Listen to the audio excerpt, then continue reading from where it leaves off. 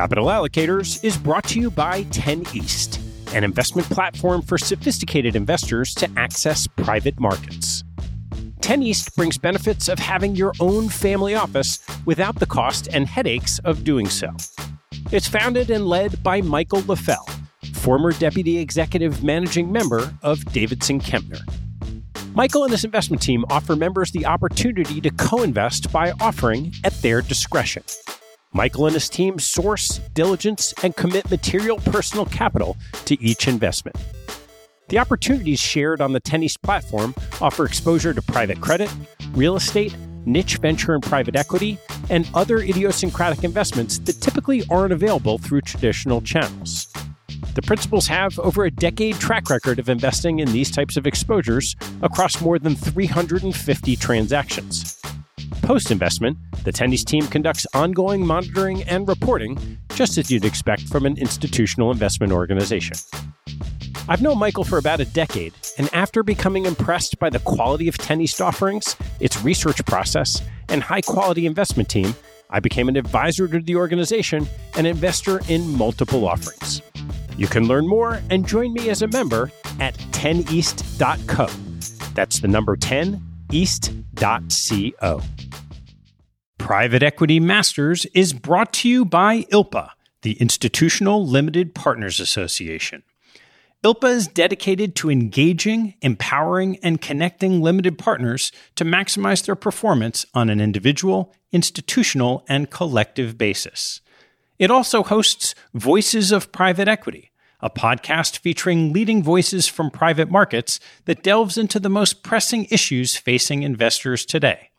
In its first season, the podcast held candid conversations that revealed each guest's personal journey in the industry. Rate, review, and subscribe to Voices of Private Equity today. Private Equity Masters is also brought to you by PitchBook. Deciding where to allocate capital is challenging for even the most seasoned fund managers. The margin of returns between a good and great investment can be wide, especially in the private markets, so you need access to the best fund data available, and that's PitchBook.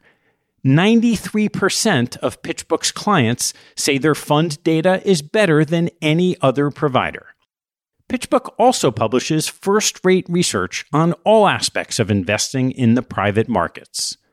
You can explore PitchBook's data and research today by signing up to get free limited access. That's free limited access to the largest database of private market intel. To sign up, visit pitchbook.com/capitalallocators and see how PitchBook data can help give you that extra edge. Today's show is sponsored by iConnections. iConnections' software platform seamlessly connects managers and allocators for virtual meetings, giving managers the ability to subscribe and share information with allocators who can efficiently select and meet managers all on one platform.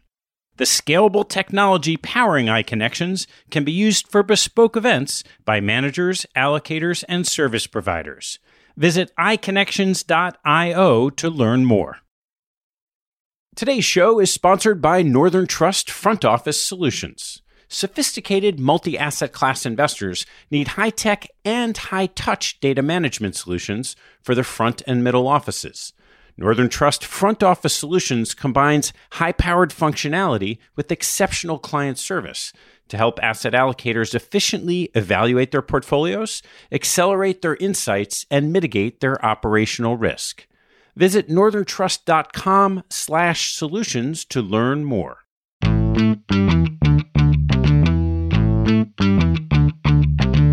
Hello, I'm Ted Seides, and this is Capital Allocators. This show is an open exploration of the people and process behind capital allocation.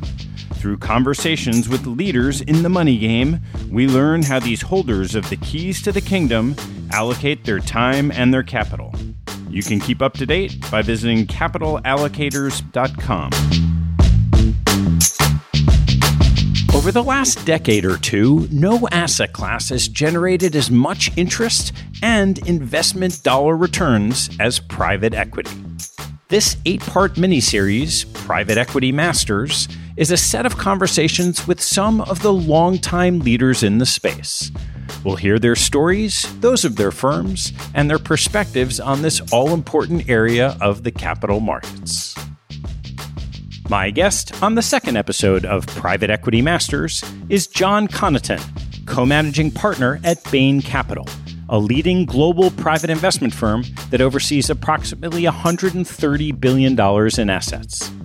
Founded in 1984 as the pioneer of a consulting-based approach to private equity investing, Bain Capital today invests across private equity, credit, public equity, venture capital, and real estate.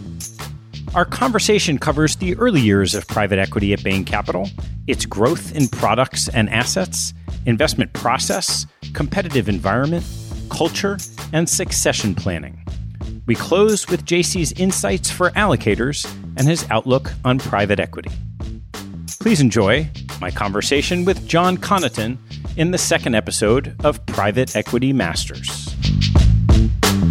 JC, thanks so much for joining me. Pleasure to be here. I guess we should start with a pretty simple question from way back when, which was, what was Bain Capital in 1989 when you joined? I'm a student of the cycles in our business. In 1989, it was a particularly challenging cycle, the barbarians at the gate. But at that time, I was in consulting. I had some mentors, and I was telling them that I love this Bain Capital place that I got to know because I was a consultant for one of their companies, and I want to go join and see what this is all about. They all said this is the worst possible move that you could ever make. It's the end of the buyout business. Drexel's going under. Mike Milken is going in jail. There's this KKR deal that has come under enormous negative reputational challenges. And nevertheless, I still jumped in. And ironically, some of my mentors joined me later at Bain Capital a couple of years after that. So it wasn't the most interesting time in terms of the go-go years, but it ended up being obviously a terrific ride from that point forward. So what did it look like back then in the early years? Well, we had 11 people when I joined. The firm founded itself in 1985, and it was a spin-out from Bain & Company, the consulting firm. And Bain & Company was pretty unique in the consulting business because they were sought after to be implementation experts, not just strategy experts. And so not only did they come up with the ideas, but they had one client in one industry, and then they worked with management teams to then implement the ideas. And that was a novel concept back then. So when Bain Capital was formed, and when I joined later on, the whole idea behind the firm is different from the financial investors that were largely populating the industry, is we wanted to actually think strategically and then implement plans to change the trajectory of businesses we bought. And so instead of earning a fee to do that, like we did in consulting, we would want to buy those profits, if you will, at a discount and create that inflection. And so that was sort of the nature of our entrance into this industry, and we were quite a bit different. It required understanding industries more deeply. It required understanding strategy. It required understanding how to implement. We actually went into the companies myself. I was an executive at a few of our companies, even early on in my career, for temporary periods. And so it was fairly hands-on and distinctly different than the financial investors that largely came from Wall Street that were in the industry at that time. And what was the scope of it back then in terms of even just asset size and the industry as a whole? It's a funny fact because I think we were the 10th largest fund when I joined, and I think our first fund was around $37 million. And that was the 10th largest fund. Now, mind you, today, between all of our global, at least private equity funds, we're about 23, 24 billion, including our own capital. So, and today we're about probably the 10th largest fund. So it was different in scale, but the concept was the same. We were trying to grow top line, double digit, grow double profits over 5 years. The percentage of equity back then was very small. So if you could double profits in 5 years, you could make 10 times your money. In fact, one of the big metrics that we often sought was 10 times our money in 5 years, which is a 55.8% return, which was what we targeted. We didn't always earn that, but it was part of our targeted objective, given operating performance like that combined with leverage could generate substantial returns. Or the facility of the math at getting 55.8 compared to the rule of 72 today says a lot. But the principles of, if you can find a company that you can double profits in, particularly if it's not perceived as one by others, that that is capable of that, that's gold. That's the gold of our industry, is having a unique insight and then putting muscle behind making it happen. So back then, when you looked at where you wanted to deploy that, I know Bain Capital started as a venture firm. What was the thought process as you looked out and what you wanted to become?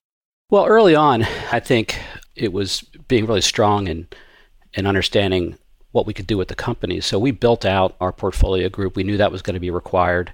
We built out the verticals that we wanted to participate in: tech, healthcare, consumer, industrial. And so, in the beginning, it was pretty simple. We wanted just to be really good at the three things we could be distinctive around, which is strategy, understanding industry expertise, and implementation.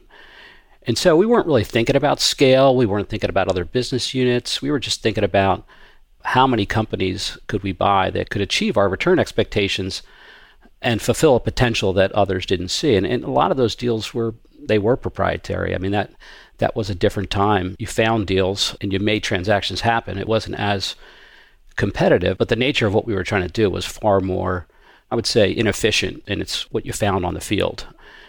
And so we've had to get a lot better at that, and we've had to get a lot bigger in scope, and we've had to actually understand what capabilities we need to add. But in the beginning, it was fairly much focused, almost like a consulting project. You do a diagnostic on an industry, you do a diagnostic on if the company is performing relative to its own potential in that industry, and then you put leverage on it, and at a price at that time, you transact it. And then, at that point, we also held our assets longer. One of the unique elements of our firm is that we've always been our largest investor. So we didn't really think about raising money, and we weren't great on Wall Street. We weren't great at raising debt. We weren't actually that good at being deal makers, but we were really good at this strategy and operation intervention. And so that was what it was like, and it worked really well, and it works well today. It's just a lot more competitive. Just so we can lick our chops, what were the kind of multiples you remember paying back then? One of my first deals, I do a lot of healthcare investing. And there was a business that a company called Baxter Healthcare, big healthcare company, owned a lot of different divisions. And we did a lot of corporate carve-outs, but this business was one that was an orphan inside Baxter. They had never invested in it. They had lost one of their key suppliers. The business was going negative. There were pieces were earning some money, some were losing some money, and they just wanted out. But what was really important to them is they wanted a partner who would still distribute the products through Baxter. And so we negotiated a carve-out 3 times EBITDA at that time, which obviously today in the diagnostic world, things trade at 15 to 20 times. So that's in of itself a big opportunity for us. But we also had to do some heavy lifting about turning the business around. Were there a marquee deal or something that as a firm you look back on today and tell the story over and over again of a particular situation from the early years? The way I was introduced to Bain Capital was we were looking at the oil field equipment industry, which in the late 80s, as you know, when oil went to its lowest level at that point, there was a lot of carnage, a lot of challenges. And Baker Hughes had bought an oil field equipment business, and that happened. All of that carnage happened to this business. It was in the offshore drilling and subsea wellhead business, very exciting business. I spent a lot of time in Aberdeen, Scotland, and Singapore, and of course, Houston. But we ended up convincing the sellers that we would be the best operators of the business. And so the sellers, in this case, had $200 million of preferred on a business that was losing $50 million. And they asked us to put up some money, at least to show that we had some risk capital. So we put up $7 million for a business that was losing 50. Now, the good news is that we did operate it well. The oil business stabilized. We invested in some really interesting new products, and we ended up making $40 to $50 million by the time we exited to Asea Brown Boveri. But it's a great deal because it had shown at the time that we could do what we wanted to do, which is understand an industry in dislocation. We could do what we wanted to do operationally. We invested in new products. But actually, the thing I love about that story most is that the confidence that the seller put in us, because they rolled over a big stake in the investment, and the fact that we were able to purchase it based on that preferred stock being something that we would recover for them, it allowed us to have a really great partner. And I think that partnership story, in terms of how we talk about carve-outs with counterparties like Toshiba today, or others like the big corporations that we see out there divesting businesses today, that's one of many important chapters that show how we can partner with those kinds of counterparties. So at some point in that early evolution, any one of these boutique specialist investment managers runs to this point in time where you say, should we just keep doing exactly what we're doing? Or should we evolve into something else? How did that start to take hold at the firm? I didn't get there at the founding. So there were 5 partners there in the early days. But there was about 4 or 5 of us that came along in the late 80s. Maybe a year or two after me, a couple around my time. And of course, we were very sure of ourselves, and we thought, well, gee, how are we going to have your job? How are we going to be partners in this thing together? And he had a pretty flat partnership, and he really felt like growing the size of the pie was the way to win long term. So they didn't have a choice, Bain Capital, but to grow because they had to satisfy the ambition of a lot of probably overly confident young bucks who felt like, look, unless we grow this firm, we're not going to be able to keep our talented people. And I tell that story a lot because every time I have somebody come in my office and tell me, gee, I don't know if the firm can get bigger or where's my opportunity, I say, I've had that conversation with over 1,000 people at Bain Capital since I've been there for 32 years. And as long as we keep growing and as we keep providing opportunity for people, it's going to all work out. It's interesting because at that time, one of my peers went on to run and start our public equity business. One of my peers started our credit business. One of my peers reinstituted our venture business as a dedicated business. One of my peers went on to start our Europe business. And then one of the other ones went off to become a CEO serially of 3 of our companies. So it's a little bit of a HR strategy first, which resulted in really a growth strategy. All along the way, how did you balance that opportunity set you're providing for the people, the up-and-comers on your team, with clients who often look at those kinds of evolutions and say, well, you should just stick to your knitting. We like what you're already doing. We do have the luxury of having investors that have been with us since the mid-'80s and have rolled over their capital and created very large endowments as a result. And they do challenge us all the time about what is the right growth strategy. And I would say even there is an idea that growing too fast is a challenge.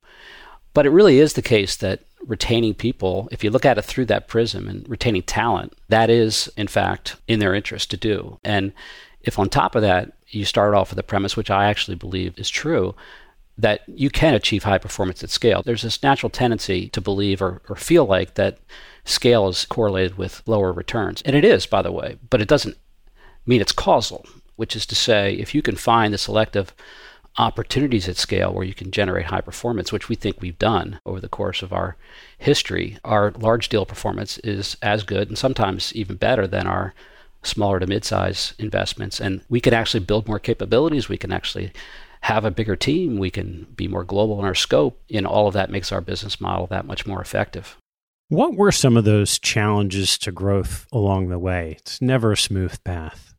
Well, I think that one of the things that's unique, we don't have a CEO model. I'm a managing partner at Bain Capital, which means I serve my highly ambitious and highly needy partnerships' desires for what I should do. And the truth is, when we started to build scale, and we were in 5 businesses, we actually got into credit and public equity and venture before anybody else in the late 90s. We acted and operated as partners, and we're a consensus-oriented, team-oriented, collegial environment, but we didn't have the single point accountability that you really need as you scale. And so working through committees and working through part-time jobs to manage business units or geographies or even the firm, it didn't work as well, particularly through the GFC. And so I think that what we've done a lot over the course of the last 15 years is really build the benefit of the partnership, and that how do we all work together to increase the size of the pie, and all of that ethos is still alive and well, but also have single point accountability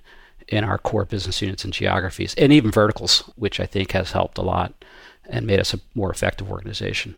So if you go back to that point in time where it wasn't working and you look back today, you're a bunch of really smart, ambitious people, and yet whatever it was, the decision-making process wasn't as effective as it had been, maybe what it's become.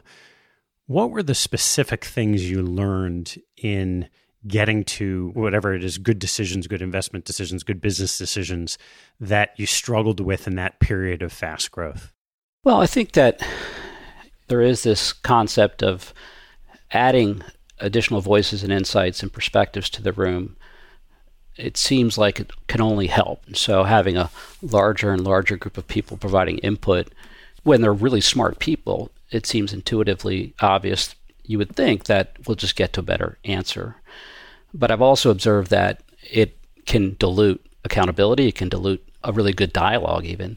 And so we decided that there's a pretty good balance between not having everybody participating in the decision, but having a subset that are focused, that could see the continuity, that felt accountable, that could have a really good dialogue. And that's just one example, but I think our process changed a lot 15 years ago to get into a better dialogue such that you're not just undermining the benefit of those voices, but leveraging a subset in a very effective way. Are there other lessons that you advise others, say on the outside of the organization, that are kind of going through that same phase that you picked up that you think permeate a lot of organizations? Yeah, I think that the other thing about our business is that it's all about how effective our people are and how empowered they feel. We take a lot of risk. We're not always right. If we're not making some mistakes, we're not taking enough risk.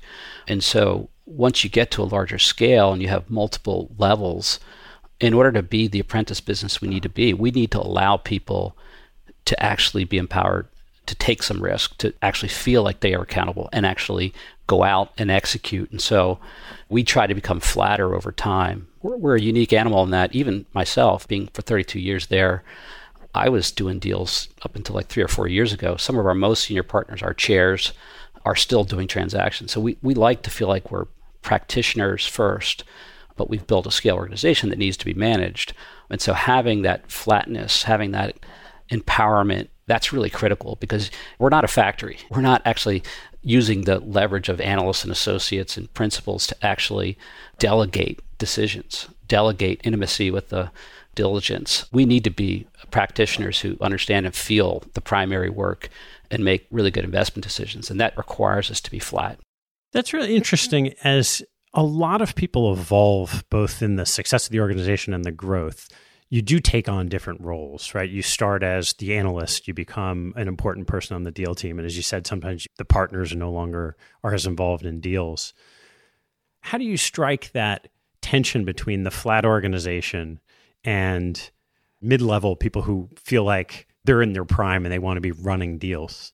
First of all, we do operate as a team, and the unit of work, if you will, that's out there is a deal team and a company value addition team. And there's obviously a lot of overlap because we have continuity between the two.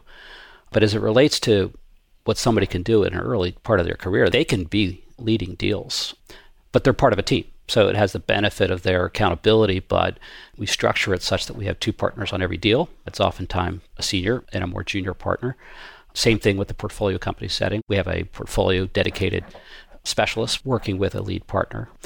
And so I do think that you do get those opportunities, leading verticals, leading deals 5 or 6 years out of business school, and ultimately you just get more opportunity to then lead the vertical and lead the overall efforts among a broader team. So I think you get that experience. What I'd say that is unique about our culture is that everybody talks about networking and relationships, and you need to have all of that. But we take a lot of our investment strategy edge from proprietary insights, facts, information that we see differently than others. And fundamentally, that comes from the bottoms up. So when we're talking in an investment committee about what do we think about this company or this investment thesis, we're asking the most junior people who are closest to the work to articulate their view. We literally go around the room and have every person on the team talk about what do they see as the bull and the bear. It's not just a partner who's trying to advocate for the deal. It actually literally is the piece of work that built into that element of the investment thesis that people need to take ownership of. Most of our people grew organically in our business because we all started there. I think we value that voice a lot more than I think in another firm that has a lot of laterals, or they maybe hire an outside consulting firm to drive some of those insights. They don't do it internally in a captive way. If you take that and look at, let's call it across the strategy level, right? The unit is a business, and you started at venture and private equity. And as you mentioned, there's credit, there's public investing, there's real estate, real assets. How have you thought about what's worked and what hasn't as you evolved from just private equity to all these other strategies? It's a really great question because, as you mentioned before, that's the first question your LPs ask you. Why are you doing that? And particularly in these days where there's this race for this holy grail of assets under management. And actually, honestly, we've never pursued assets under management. We're still a little bit of like a hyperscale family office. We have all these great businesses, but partly it's because we want to invest in them behind people we actually feel are capable. But the two things that I look at are, one, do we have the right person to lead that effort that we have enormous comfort with? We're not a franchise model. Our culture is fairly well baked at this point, and I think it's a good one. And so finding people that identify and want to work within our culture and ultimately can be capable of running that kind of business, that's critical. So we have 9 businesses right now. 8 of those 9 businesses were started by somebody who started out in that private equity business you described. So they had to almost learn, if you will, that other business. So the good news is that what they had going for them was credibility, and they had relationships, but they had to understand the public equity business or the credit business or the tech ops business or the life sciences business. But then we married those folks with laterals and greater technical expertise in those types of industries so that we had the Bain Capital DNA and credibility and relationships combined with the technical and credible experience, especially when you go across the globe as well. So that's the first one, is you have the right people. The second one is the prism that we look at through each of these new expansions is it going to help our core business? So understanding where tech dislocation is happening has been enormously valuable for our private equity business related to companies that are being disrupted or have opportunities in tech. We've done security software across both early stage, late stage, and buyouts. So if it is something that can actually reinforce our depth of our verticals, life sciences, tech, industrial, consumer, then it's a great idea. That's one of the reasons why we have a life sciences fund. They have incredible technical expertise. They work hand in hand with our private equity business. Same thing with venture and tech. And so that element of, is it reinforcing the core versus just another asset under management, I think that's a second prism that is incredibly important for our expansion. What are the situations over time where you thought you'd have that additional insight, that additional information, the synergy across these products, where for whatever reason, the strategy might have been successful, but the informational synergy just wasn't quite what you thought it would be? That's an interesting question. I think it's worked pretty well so far. Maybe answering the question a little bit differently, we're not in infrastructure. We're not in energy investing. There's a lot that we're not in. And frankly, we weren't even in real estate, even though we tried for all 30 of my years up until a couple of years ago when we actually took over Harvard's real estate business. So actually, there are a number of businesses we've chosen not to be in for this very reason, which you won't see us get into for that reason. And so, again, I do think that there's obviously constraints on some of the private-public context that doesn't allow you to actually share some of those synergies. But I think the industry expertise is still pretty rich with, at least so far, what we've expanded into. You mentioned the strong culture of the firm. I'm really curious, what is the prototypical Bain Capital person like? There is this intellectual curiosity that I think is core to what makes a Bain Capital investor different than the typical stereotype of our industry. I mean, I think that 80% of our people come from consulting and operating backgrounds. It's like the inverse of the rest of the industry, where 80% come from finance and investment backgrounds. And the core of what makes somebody go into that industry to begin with, consulting, is intellectual curiosity, problem solving. And I think that's quite a bit different. Now, by the way, I have a healthy skepticism. I only spent 15 months in consulting, so I wouldn't want that as my profession, although I have very good friends at Bain and McKinsey and other places. But I think if you take that core intellectual curiosity and you put it into a team, if you walk the halls at Bain Capital, you're not hearing just about deals and leverage and finance and going out public. You're hearing a lot about wow, it's like, this is an unbelievable company, and this is what we can do, and if we can develop these products, if we can streamline the manufacturing. And even if you look at our investment decks, 80% of it is about market, company strategy, and implementation of our thesis. And it's not like a lot of financial models. Now, we have all those too. We have to have those, but it really is the ethos to have this intellectual curiosity and focus on both strategy and operations. When you take that into the execution phase, and particularly in private equity, I'd love to chat about the sourcing environment. Because it's one thing to be able to look at a beautiful business. It's another, as you mentioned, like competition is so much fiercer than it was a long time ago. How do you think about where sourcing comes from these days? I think sourcing is an interesting term. We all look at assets and we see many of the same assets, but we don't see them all the same way. And honestly, we don't always get to buy the beautiful businesses. There are oftentimes ones that don't want to be sold or they're already public. And one of the dirty little secrets of private equity is we're already adversely biased against beautiful companies. And if you buy one, you probably overpaid. So fundamentally, when we think about sourcing advantage, it's not just finding the deals. We have the saying at Bain Capital, great deals are made, not found. And if you don't feel like you made the deal, then you probably are overpaying for an asset. And what I mean by made is there's an element of it which is sourcing, being one of the few that are looking at it, hopefully one of two or ideally one of one, but that doesn't happen very often. You have done more work way in advance of finding that company relative to the industry knowledge, networking with CEOs and other executives who are in and around that industry or company, having the depth of experience and understanding of what that opportunity might be capable of delivering. Then you actually do the hard work. I mean, we have teams, some of our teams are as large as 40 people, global teams working, even across platform. When we did Toshiba, it's a huge team, global team. We did Virgin Airlines in Australia, huge team across credit and private equity. So you do the hard work of like everything that's knowable, you got to be able to have the tenacity to get the outcomes of that work done and have a judgment ultimately applied to it. But if you don't do the work, then you're really not adequately taking the calculated risk the way you should. So I think that's another piece of it. Another way that deals get made, not found, is you actually position yourself relative to the counterparty. So I mentioned the Vecca Gray story. We have bought businesses from founders, from corporate counterparties, where we were not the highest bid, but there was another reason why they felt like selling it to us: certainty, ongoing relationship, rollover equity, pride in what they founded. There's a lot of reasons, but if you position yourself relative to the seller counterparty as being a partner, and there's a reason for that partnership and why it should work, that's another way that deals are made, not found.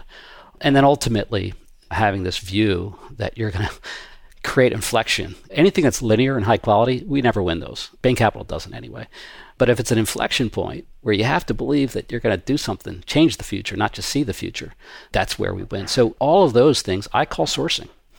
And even our portfolio team, they're in the underwriting process trying to understand, can we achieve this plan? So it's gotten a lot more complicated, but all of those things I put in the bucket of sourcing. When it comes to winning a deal, as you mentioned, you're almost never just at the table with the seller. Where does the relative market power sit today between the sellers of the business and even in a situation where even there's just a few buyers in that dynamic of getting the deal done?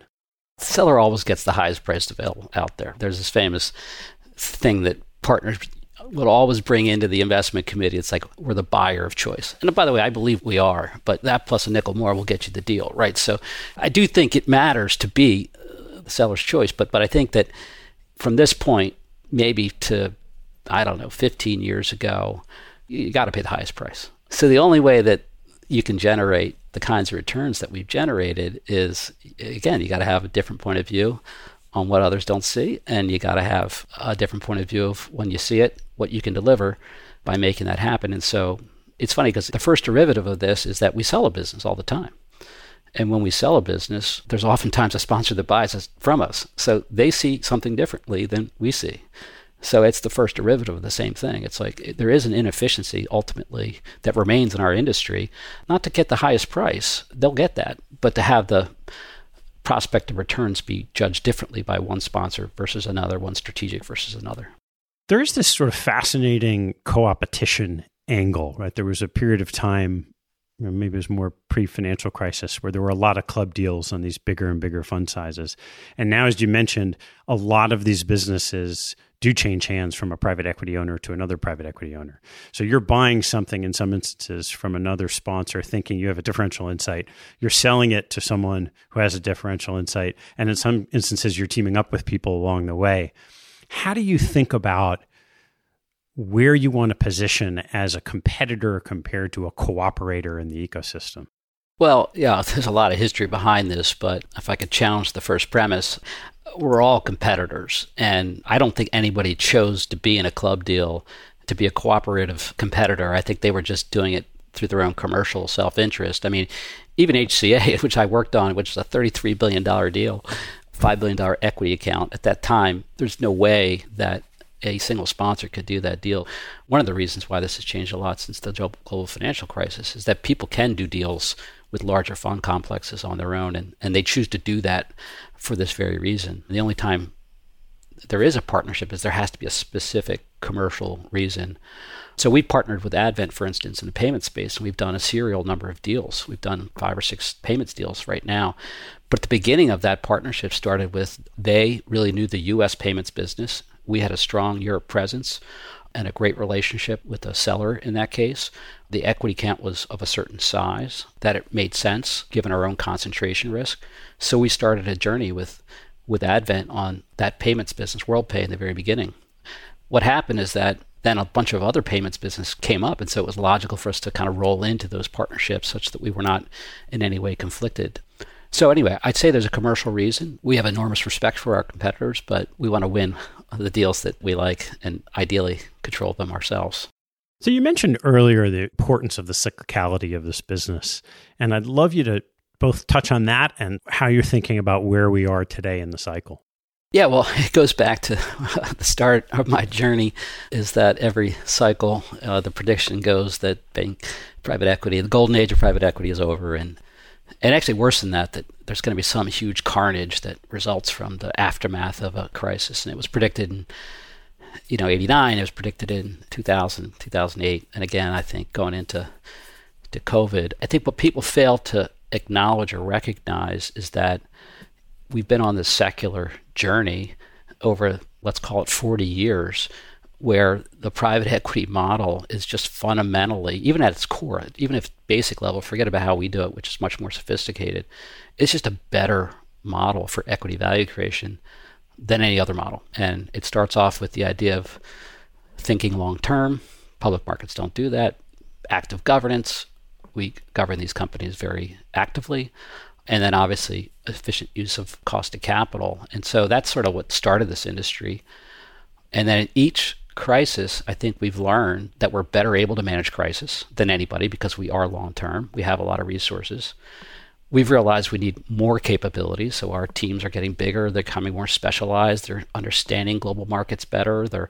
We have capital market specialists and talent specialists and finance specialists. And so out of each of these crises and out of each of these moments in time, our ability to invest in our business and actually be better able to both be involved in a more competitive landscape, which is what we're in each time, but also continue to build the secular growth in the industry. I think that's the story of our industry. Every cycle that's happened. And yeah, some people get lost in those cycles. I can name a few, but I think those that invest in their platforms and learn from each prior cycle have grown and grown a lot over that 40-year period.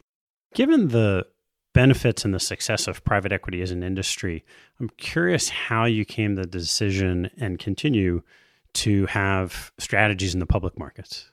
Well, I think that there's different strategies in the public markets that people deploy, and the ones that I think are the most successful, particularly given that the hedge fund business has had a lot of challenges over the last decade, is if you sort of think about all the arbitrage that was being taken out of the market by information and factor analysis and a lot of the quantitative public investors that are out there.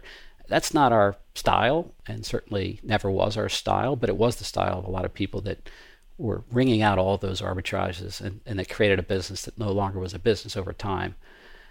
For us, concentrated, long bets still rely on what you know, what your perspective is on an industry, what your view is on that company's strategy. And yeah, while you don't implement it, like we do in private equity, it does at least hold a lot of the same pillars of long-term and industry knowledge and strategy and company assessment that our private business does. So I think the skill set does have a lot of resonance with how we go about investing, even in our private business.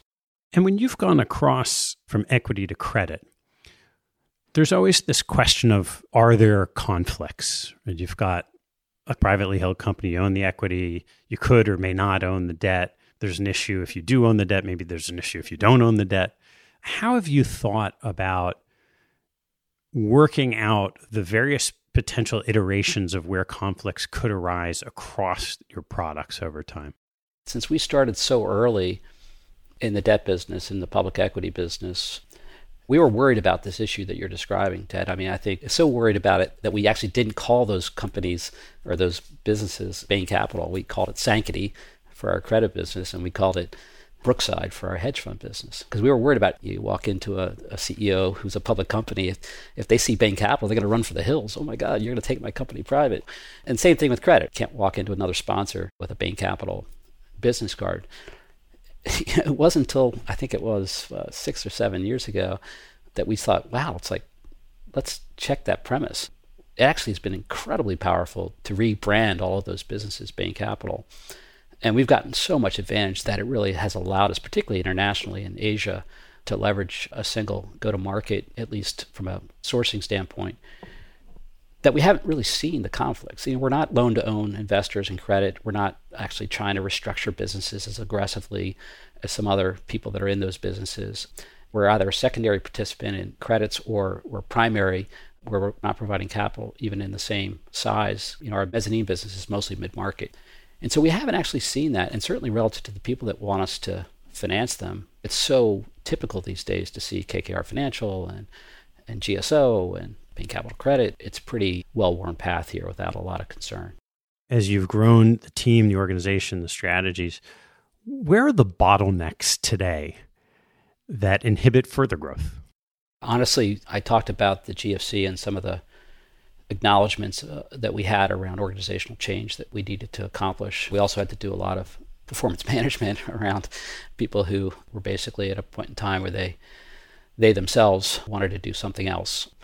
But I think that we also had a desire to grow, but we didn't really have the people, the right leaders to actually expand the business. I mean, a good example of this is our life sciences business, which has been incredibly successful. We had one of our partners go off to be the chief strategy officer of Biogen. And it wasn't a great time for us to expand right after the GFC, but we got him back. We put him with another healthcare partner, and now we're on our third fund that we're launching this year. So it is about people, and it remains the most challenging constraint. We wanted the Japan middle market for the last 4 years, but we just needed to find the capacity. And since we grow organically, a lot of our people, it does mean that they have to come up through the organization oftentimes. How have you thought about ownership and succession? As now you've got a firm where you and your peers when you started are at least maybe a little bit closer to the end of the careers than the beginning. That has to be true, I think, chronologically. Our partnership is pretty different than, quote unquote, those peers that you're describing. I mean, there are some people who have a similar model, but we do have this saying that we're a stewardship in our partnership. And, obviously we're not public, we're a private partnership.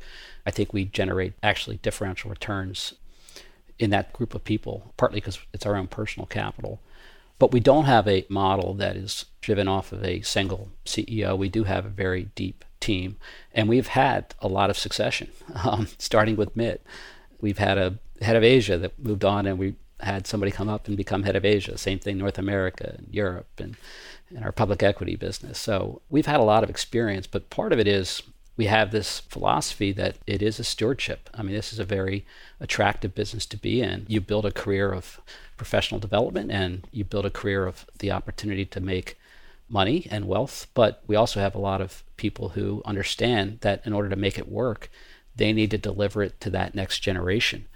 And that's different than selling it to the public market or monetizing it in a concentrated way. And it starts with that premise that we had a fairly flat partnership. And I think it's allowed us to retain our talent, because if you're a company today that's given away half your equity, you can only give away your equity once. You can't actually give it away twice. And so right now, that's one of the reasons why our generations of partners that are leaders now stayed and are motivated by our model. In these last, call it dozen to 15 years, starting probably with Blackstone, you have had some of your peers go public or have vehicles go public. So I'm sure the conversations come up. What are the pluses and minuses in your eyes of whether you would ever do that? Everybody asks, would you guys ever go public? And I don't want to be glib about it, but I would say only if it's an advantage. Goldman Sachs was private for a very, very long time, and they realized it was a disadvantage because they had capital requirements, so they went public.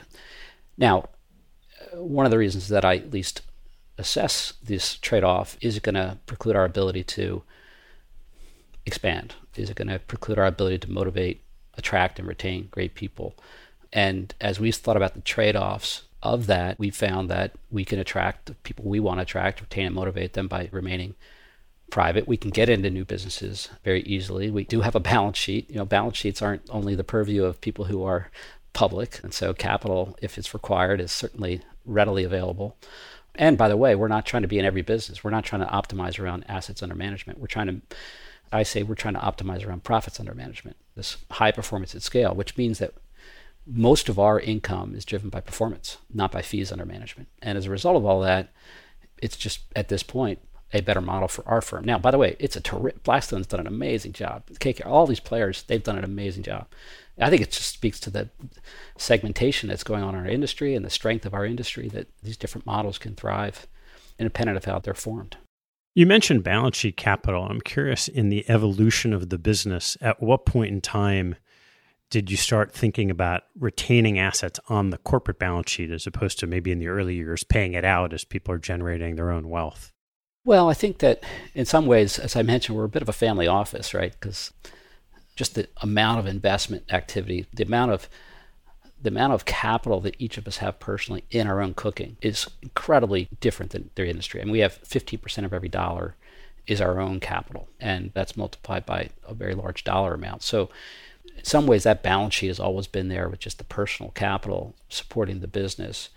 But look, as we saw places where we wanted to incubate something new, if we needed risk retention for credit vehicles that emerged from a regulatory standpoint, if we wanted to bridge certain activities across a fund and seed different businesses, I think our ability to have a balance sheet was emerging as an effective tool, particularly given our scale, because the cost of capital that we can derive a balance sheet with is very, very, very low. And so it's just a tool, and among many tools of being large is you can have a very low cost of capital and allow yourself to use your balance sheet for those kinds of strategic purposes.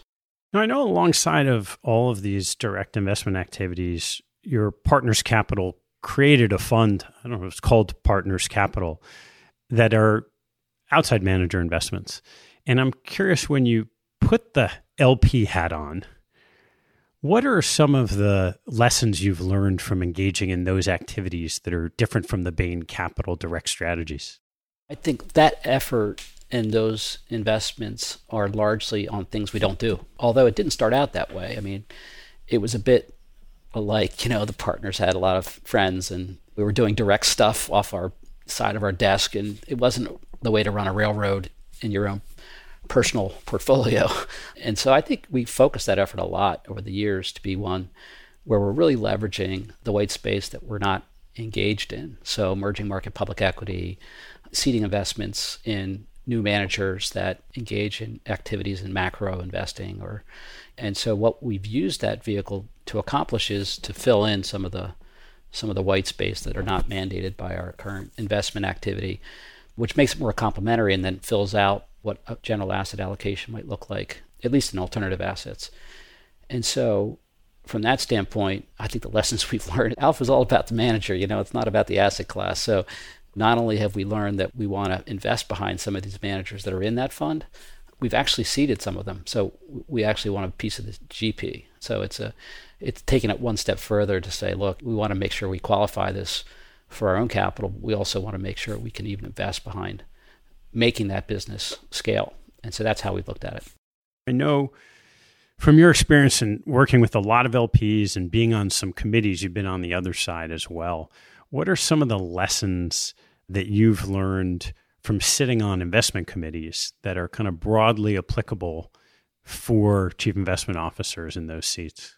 One of the philosophies that I bring to our own investment activity is we are trying to do something that's pretty hard. We've earned over 1,000 basis points higher than the private equity mean during our history. And part of the reason that we're able to do that is, one, it's pretty simple. We aspire to do that. A lot of people don't.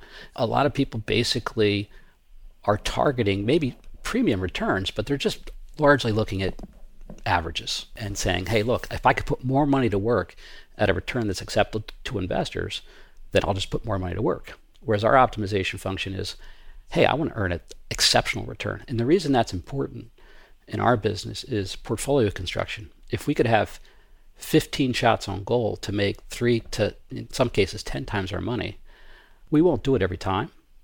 But if we do it a third of the time, then we're going to earn that 1,000 basis points premium. And so I think when you sort of look at the strategy of an investment firm, is what are they aspiring to do? Are they trying to achieve that return? How are they going to do it, obviously?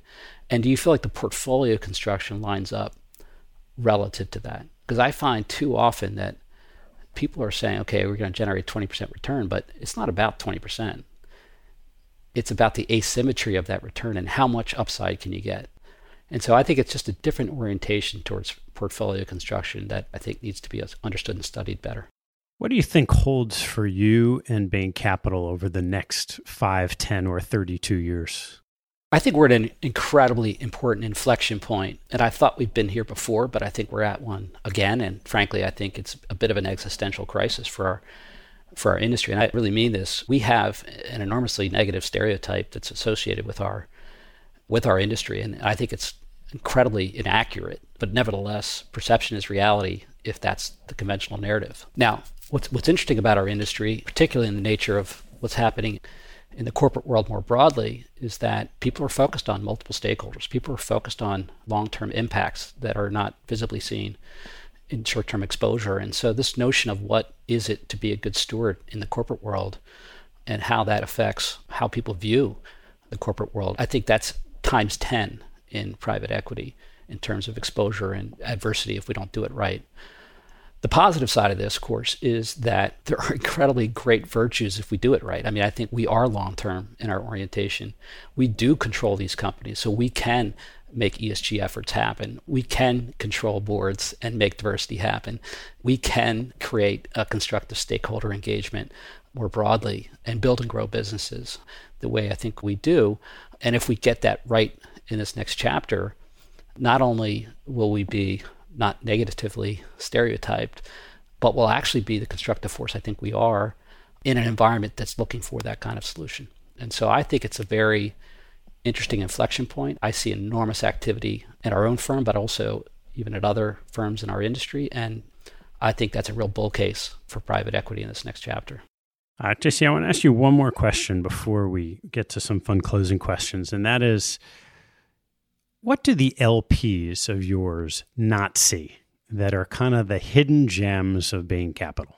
I tell this story, and it's so nuanced, which is, everybody asks me, like, what's your compensation philosophy, and how do you actually pay people based on their own performance? Aren't you worried that somehow, if you're not providing microeconomics in their own internal behavior, the whole thing's going to fall apart? And I said, no, I mean, investment careers, they get judged over time, and you have to look at the mosaic of the entire set of activities. And then they ask, okay, well, what about these new business units, though? I mean, how are you going to get the life sciences business to work with your private equity business? Don't you need to give them economics and have... And I say, honestly, no. And so the secret sauce that they don't get is that the reason why they want to work with each other, the reason why we have the longest tenured Asia head, Japanese head, and India head, and by the way, every other sponsor, they turn over like every minute.